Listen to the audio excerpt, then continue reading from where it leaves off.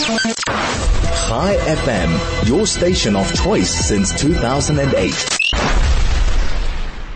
Joining us on the line now is Mr. Sahlulele Luzipo, the Chairperson of Parliament's Portfolio Committee on Mineral Resources. Mr. Luzipo, very good afternoon to you. Thank you so much for joining us.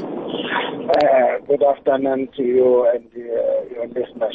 And everything of the best for 2023 with the new year just having kicked in. All the best for this year. Mr. Luzipo, sorry, can you hear me? Yes, I hear you now. Right. So what we're going to be looking at this afternoon is the mining issue in the country. So we're dealing with the ZAMA ZAMA scourge, and also what what locals are also doing, becoming involved in illegal mining.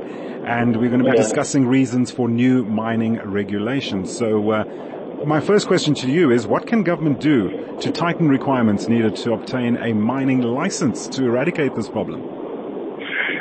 Look, I think it's not only about tightening, it's also about improving in terms of the licensing regime. One of the things I've said is that we need to find a better way of turnaround time, building consciousness on people to understand what processes and procedures to follow when you make a license application, making it much more easier for people to just knock at the door and know what kind of commodity or product that is there in terms of the minerals that they will be looking for.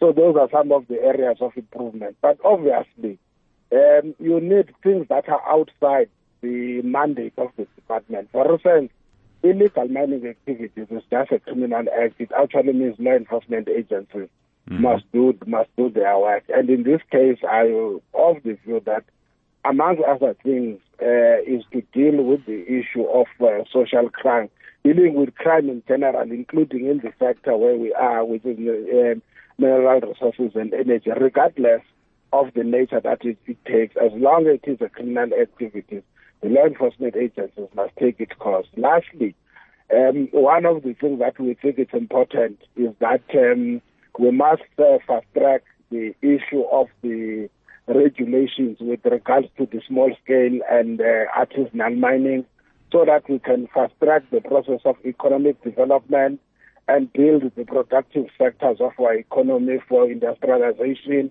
as well as for manufacturing.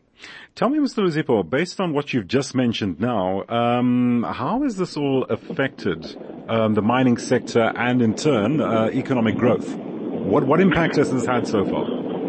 Look, obviously, it has got anything that is illicit. You must also look at mining as part of the major role players as far as the economy is concerned, which constitutes almost 27%, if I'm not mistaken.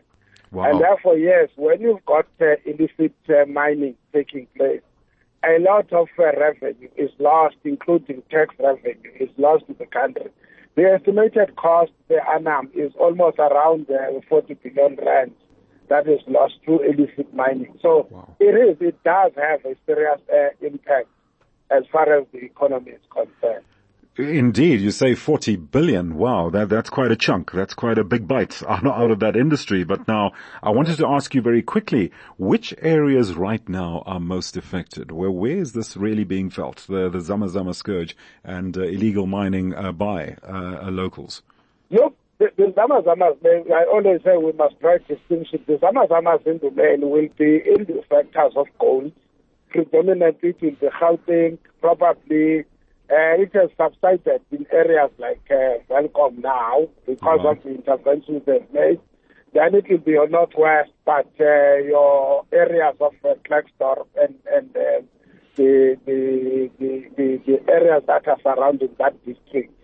Then that is where you get your social crimes, like rape, terrorization of communities, and all these other issues that we talk about. But you will then get in areas like the Coconut district in Limpopo, as well as in the Bojanala in the northwest, where you get now not so much violence, but illegal mining that is driven first by local communities, but also by foreign nationals also, but not using violent means in terms of terrorizing the community.